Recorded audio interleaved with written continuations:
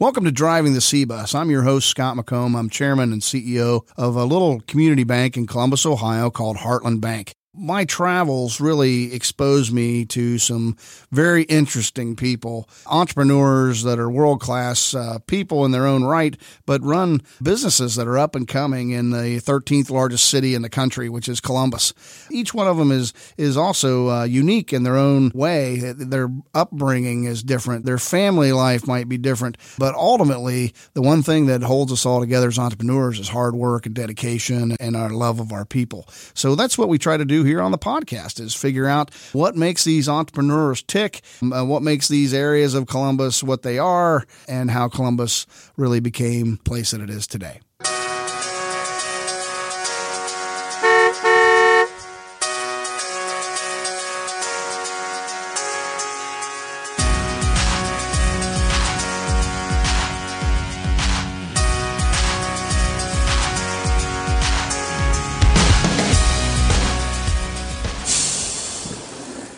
Well, today on the show, we have a good friend and business colleague here in the Columbus area, Mr. Greg Overmyer. Greg started his career back in 1987 after graduating with a Bachelor of Science degree in Miami University. Worked for Continental Insurance before accepting a position in commercial and property casualty sales with a company that was a good long-time company here in town called Berwanger, Overmyer and Associates, or BOA. In 1988, he received his Chartered Property and Casualty Underwriters designation in 1993, and Greg became a prominent leader with BOA at that time. In 2001, BOA was sold to HRH, where Greg was made president and CEO of the office. The British firm Willis Group Holdings acquired HRH in 2008, and Greg served as managing partner of Willis until 2010, continuing to maintain his client base and relationships here in Central Ohio and beyond. In 2011, Greg founded Overmyer and Associates, later to become Overmyer Hall and Associates.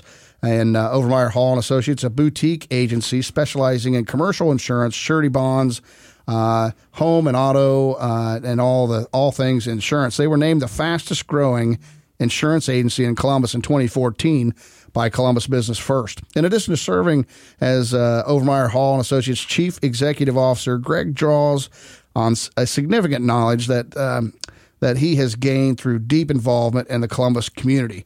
He serves on several boards and has done great work through civic engagement, leadership development, and community improvement by serving on the Columbus Chamber of Commerce United Way of Central Ohio, the American Red Cross, the Columbus Symphony Orchestra, Young Presidents Organization, or YPO, Scioto Country Club, and Columbus 2020.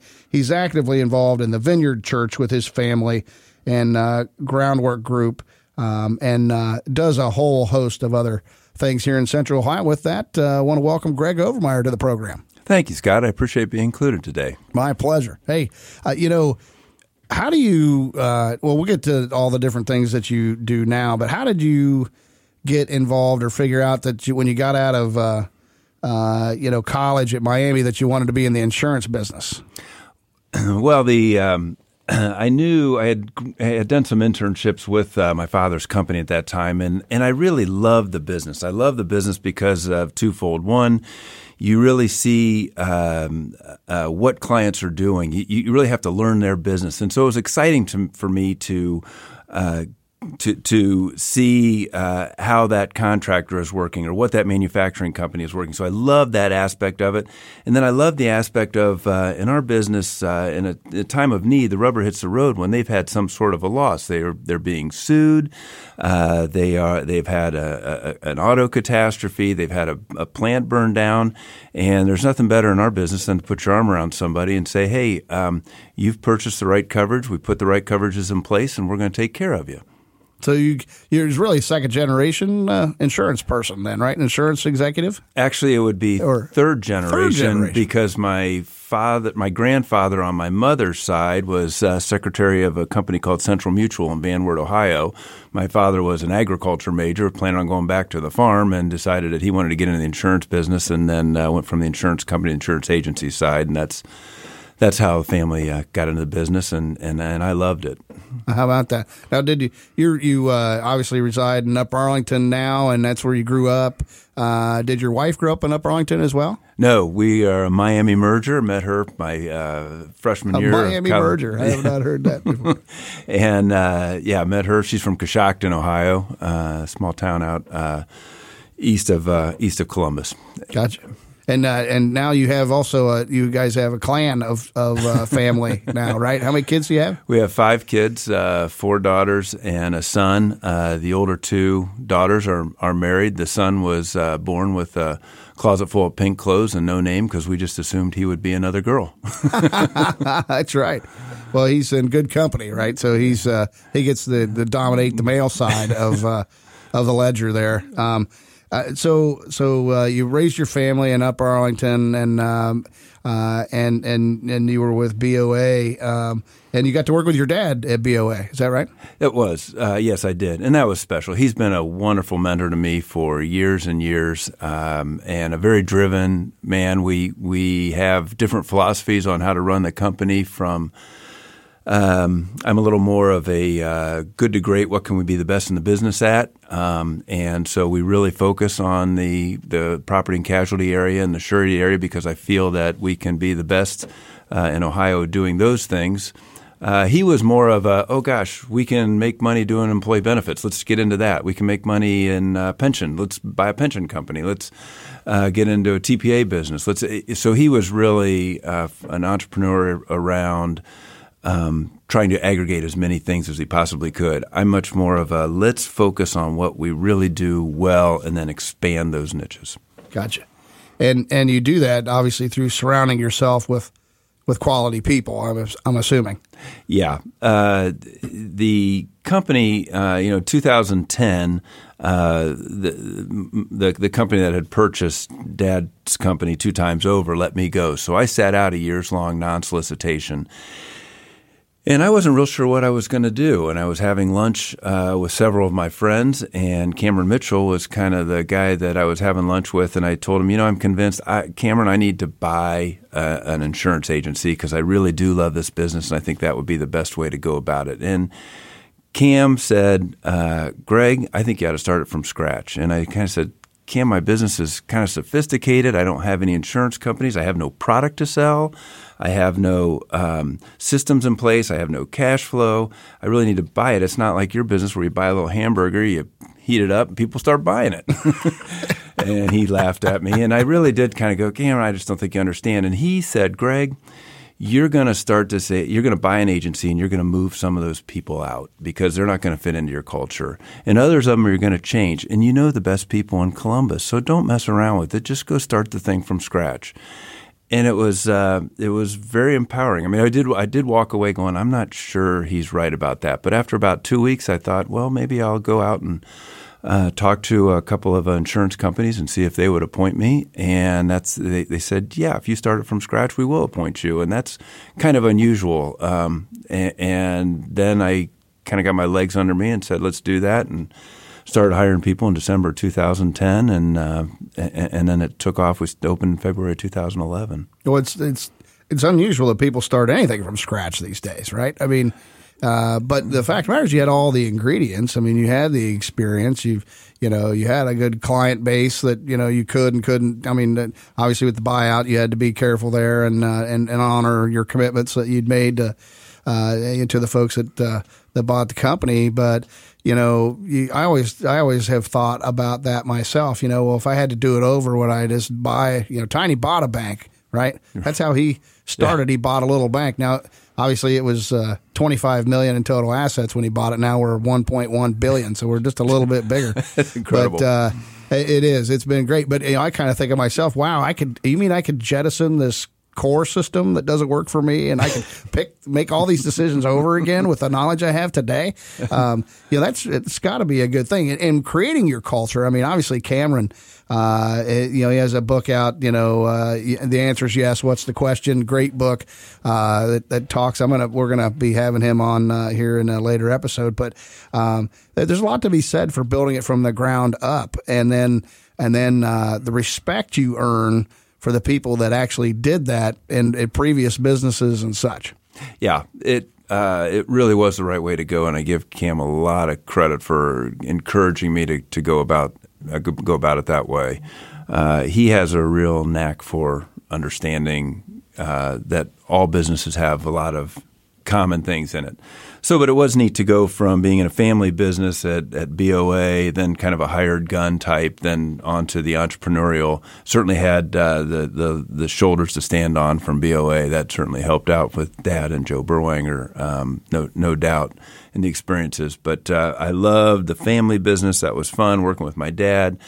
I love the security of the finances of being a hired gun. And then the entrepreneurial side, though, is really fun because you can really make decisions that impact people all the time. But, it doesn't come without its own set of risks, though, too, right? I mean, so you kind of had to bet on yourself, bet on your abilities, spend a lot of time building those relationships. And it's not all peaches and cream, being the owner and the CEO. No, it's true. My third daughter was asking me last week, said, tell me about starting the company. And I talked about, hey, borrowed some money, didn't pay myself for 9 months until I'd paid back all that debt and such. And she looked at me and goes, could we have lost the house? I'm like, well, sure. yeah, absolutely. Actually, I bet everything. That's right. Yeah. Well, but entrepreneurs, that's why, it's not everybody, it's not something for everybody. You got to be willing to, to trust in yourself, listen to your advisors, and work extremely hard. Yes. Yeah. And you got to pick your right people. And now I'm blessed with my brother, is a partner now, and Brian Hall is a partner, and our CFO, Ryan Gilmore, has purchased some of it. And to have a team like that where hey, the glass is full unless it's empty. My partner, Brian Hall, we joke around to him, the glass is empty, unless it's totally full. So it's not, is it half empty or half full? And then my brother kind of makes the decision because he's always in between us and talks us through everything. But it's great to have partners like that really help you build the company and push you and motivate you and help you bring on the right people. Well, if everybody had the same personality type and, kind of was driven by the same things and had the same aptitude, what a dry world it would be, right? I really don't think that's the way great companies are built. So that diversity, maybe we could talk about that a little bit in your travels and managing your company. Tell me about the diversity of the decision making body there, and then how that's helped you be more competitive and achieve new heights. Well, the decision making is while I'm the majority owner, we really treat each other with a lot of respect. And what we've done really well when we started the company was say, okay, these are Greg's responsibilities, and these are Brian's responsibilities, and these are Dan's responsibilities. And while we those lines may get blurred a little bit, we are very good at communicating that, but likewise, we pay each other based on those objectives. So you don't. My incentives are to build the company. My brother's incentives is to build his own personal book of business, and then he's an advocate out there, and he's always trying to build the company. But and I tend to be more aggressive, and hey, we should hire more people, and I think we should take a chance on this person. And Brian is much more conservative, and we'll talk through that. And sometimes he wins, sometimes I win. And like I said, Dan will come in there a lot, and he weighs heavily on our decision makings. Now you're working with your brother. Now you work with your father, who obviously was an icon here in town as well. And then now you work with your brother as well.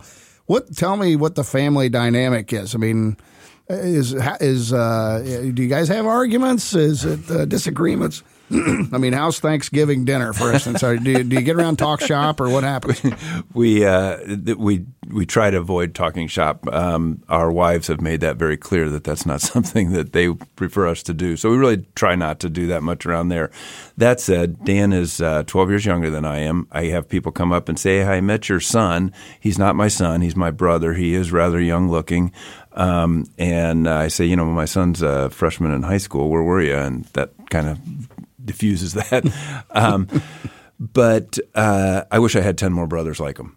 And, being part of YPO, Young Presidents Organization, I've seen lots of family dynamics that just have not worked out, and people aren't contributing what they should. They're not, people are getting overpaid, particularly in family businesses where whether the dad wants to or mom wants to take care of this son or this daughter. And I don't like that. I don't. To me, you should be paid for what you do. Now, if you want to give dividends and ownership, that's a whole different deal. But I'm very blessed to have a brother that I wish I had 10 more like. Yeah. I mean, there's nothing like having a family member in the business that you can trust and rely on and that kind of thing. And frankly, I'm sure that. Your partners are that way as well. I mean, you have to have that trust and that foundation to make it work. Yeah, that's right. I was fortunate a couple of months ago, or Mother's Day it was, happened to hear Urban Meyer speak. He was being interviewed by the pastor of our church, and he said people come up to him all the time and say, "Hey, I want to be a head coach. How do I be a head coach?" And I thought Urban's response was spot on. He said, "Be that go-to guy." He said, when it's 4th and 2 and we're playing Michigan, I know who I can go to. Who's that go-to guy? Are we going to go for it or not? He said, I got 12 seconds to make that decision. And then I got another go-to that who's going to make that call of what play we're going to run. And then who's going to execute that? And that's JT Barrett. And he said, just be that go-to guy. Brian and Dan are absolutely those go-to people, and we've got several more in our office, fortunately. So how do you grow? Obviously, you have those people that have some ownership with your company and that kind of thing. But you started from scratch, really, just 9 years ago, right? 8 years ago. 8 years ago. Mm-hmm. So, tell me about the building of the culture of the organization. So you could start from scratch. What did you want it to be, and have you arrived at where you ventured off to get to 8 short years ago? Yeah, that's a great question. We after I had my lunch with Cameron, and you can read this in his book, and it's on our website, he said, answer these 5 questions. And it's around what is your role and what is our purpose. And so I spent a lot of time really working on that. And then I sit down. We had a new employee that starts today, and at 4 o'clock I'll be sitting down and spending an hour with him just talking about, we call it our culture board. We don't have a vision statement. We don't have a mission statement because I really feel that those things are answered in the answers to these 5 questions. And it's along what is our purpose? To grow and thrive personally and professionally, one step at a time every day, or to create elated relationships amongst our associates, clients, vendors in the community which we do business. And so we try to build on that. And there's things that I might change at some point.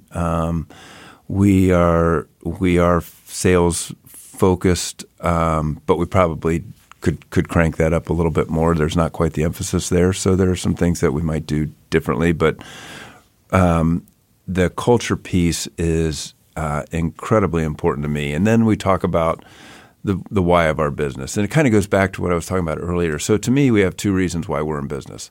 And the first reason is that to grow people. I mean, we're bringing in people that don't know anything about insurance, and in 2 years, we're getting them to a point where they can start becoming a client manager, where they're handling clients. They understand the insurance markets. They're typically out of college or in their 20s that haven't had any sort of experience.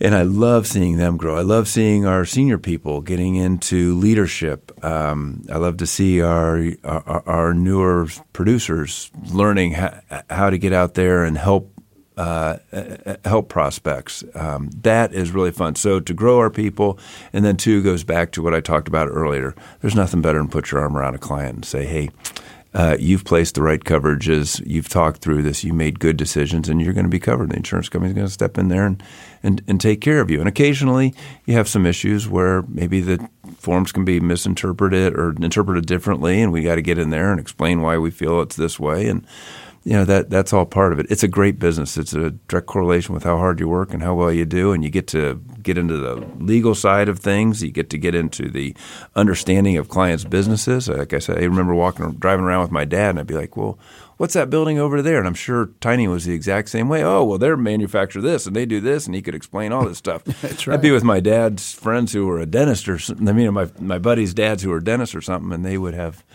no idea what that building is. Exactly. Leave me alone, kid. So exactly. After 20 years of being in the banking business, it's like, I used to carry the paper on that building. I have a history about everything, which drives a lot of people crazy, I'll be honest with you. But at the same time, it helps us manage risk and grow relationships. That's right. Tell me, what are those initial attributes of people that you are adding to your team? Obviously, the culture is you can learn the business and you can grow here professionally, and that's attractive to young people because that's what they want to see. They just don't want to go turn a screw, every day. They want to grow professionally and emotionally, and so what does that initial piece of clay as a person look like at Overmyer Hall?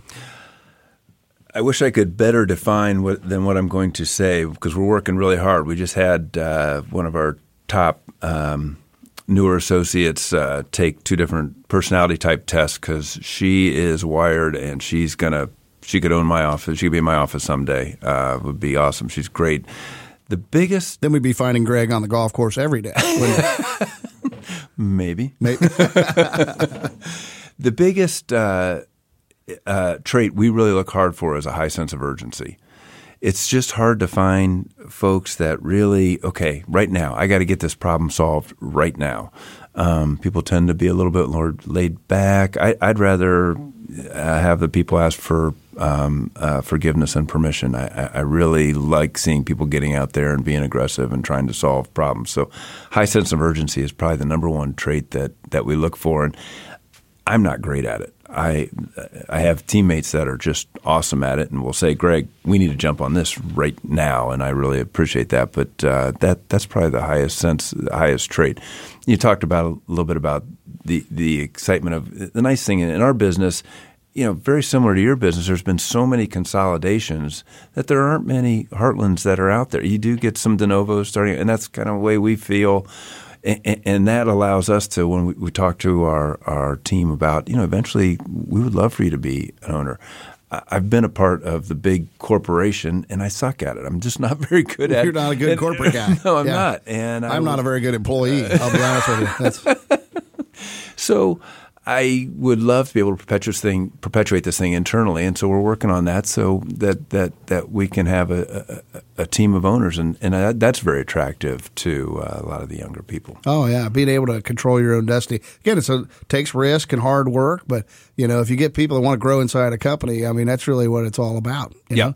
Tell me about. I know that you're a strong man of faith. Tell me how your faith works inside, what makes Greg tick and how you handle yourself on a daily basis and how you use that in the procurement of business and the steering of your company. Well, I think it helps me with, and this is me. I mean, we certainly have people of faith in our company, and we support a lot of faith-based nonprofits and such. But to me, it really puts me on my values of where I stand, so that I can look at myself in the mirror, and it helps me with my whole, why am I here? I mean, if I can build people up, live a life that's suggestive of close to something that that the Bible would say, that to me is very, very appropriate. And fortunately, I've got great partners with my wife and such that really keeps me accountable, my kids. But the faith, that's something that's personal that I think just oozes out of you if you're living and saying the right things. I mean, I certainly do not want to be in somebody's face about my faith, but likewise, I'm not going to hide it when appropriate. Right. Yeah. So, owning your own business and managing people and having to have tough conversations with clients in your business, as well as mine, it's not all peaches and cream all the time, right? And so, how do you leverage your faith to keep you, thinking that you're doing the right thing when you have to do when you have to have those conversations? Well, yeah. I mean, the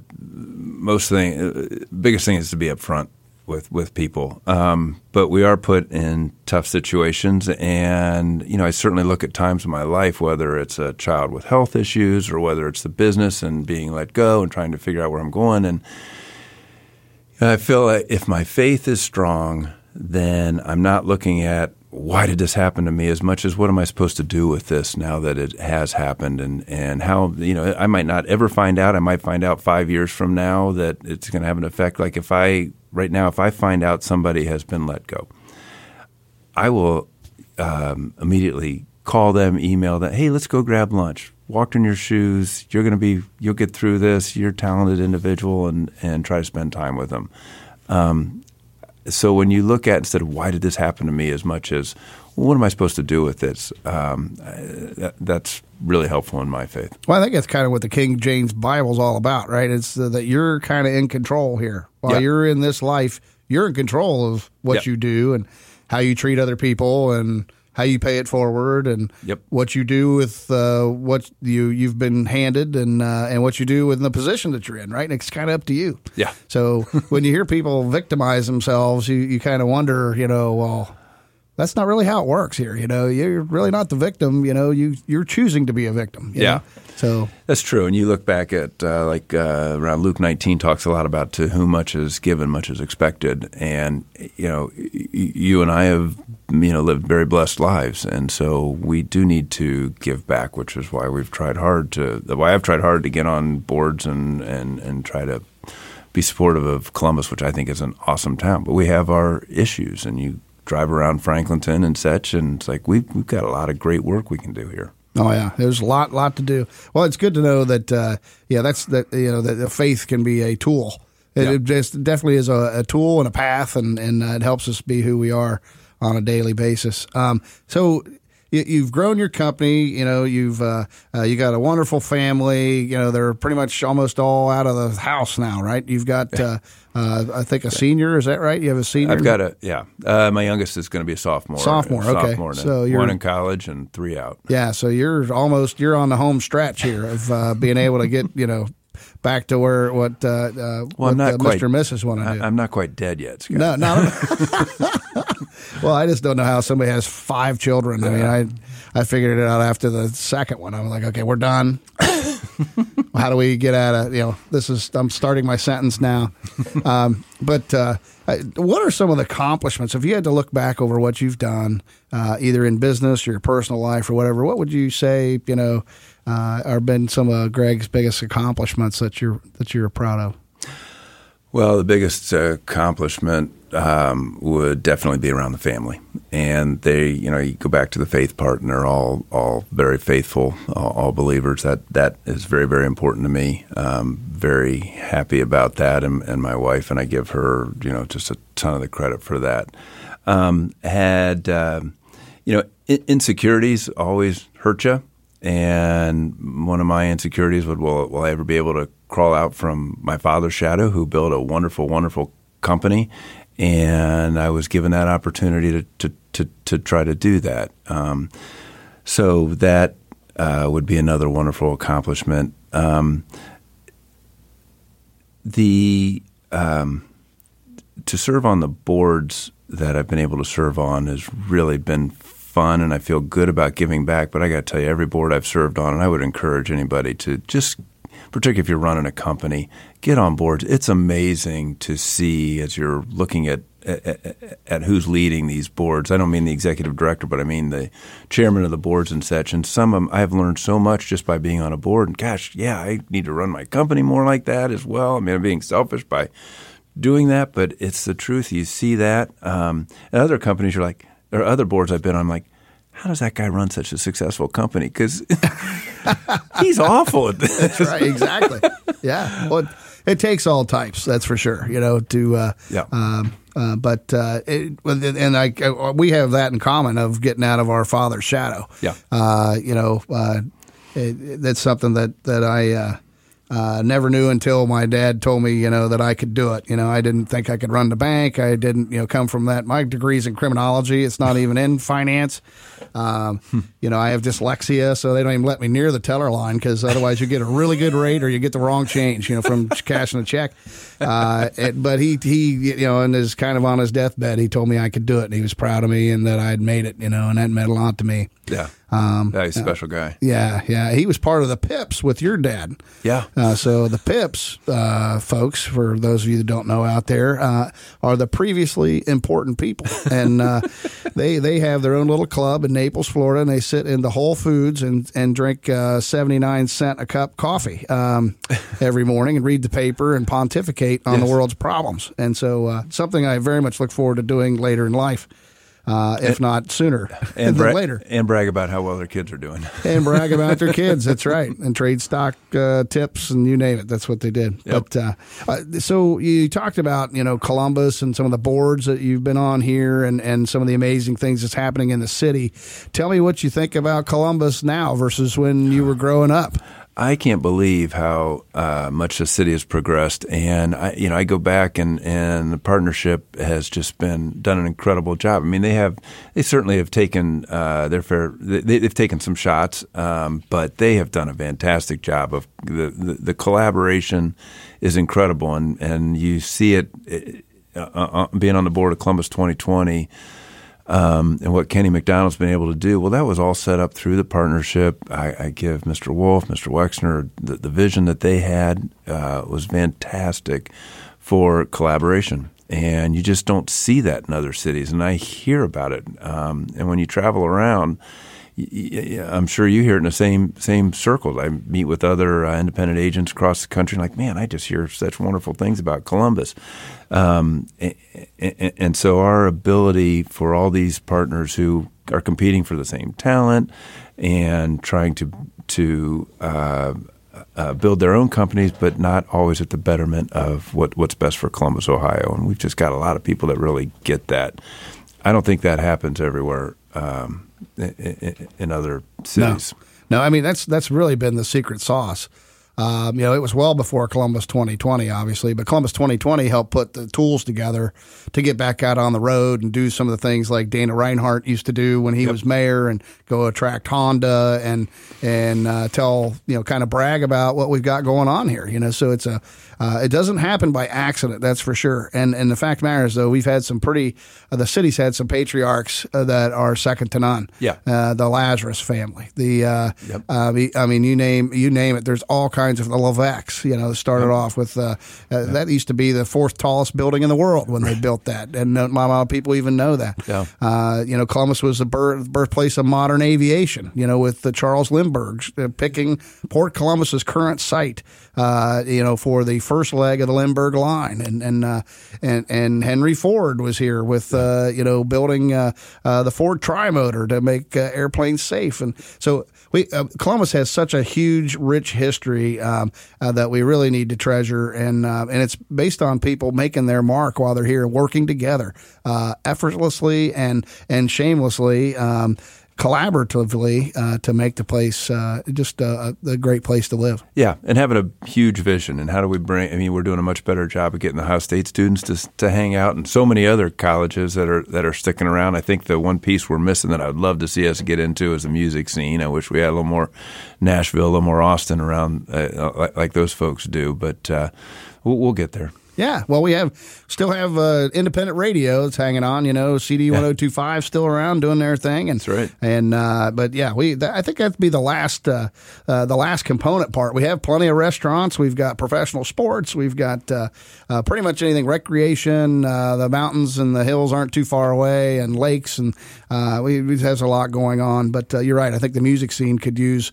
That'd be the next place for them to come about. So, Greg, it's been great visiting with you. Obviously, your leadership and all these boards and things here in town, and obviously being an entrepreneur, you've made a mark yourself here on the city of Columbus, and Any final thoughts that you'd have for us? Well, I'm really honored to be a part of this, and I truly appreciate the partnership we've got with you and Heartland Bank, and I just would encourage people to get involved in Columbus. It's a fantastic city, and I'm confident everybody can make it better. Yeah, I think so as well. It's a melting pot, and obviously it takes all different kinds of personalities to make it what it is. And the Overmeyer family, though, has definitely left their mark. And Greg, thanks for being on the show. Thank you for including me, Scott.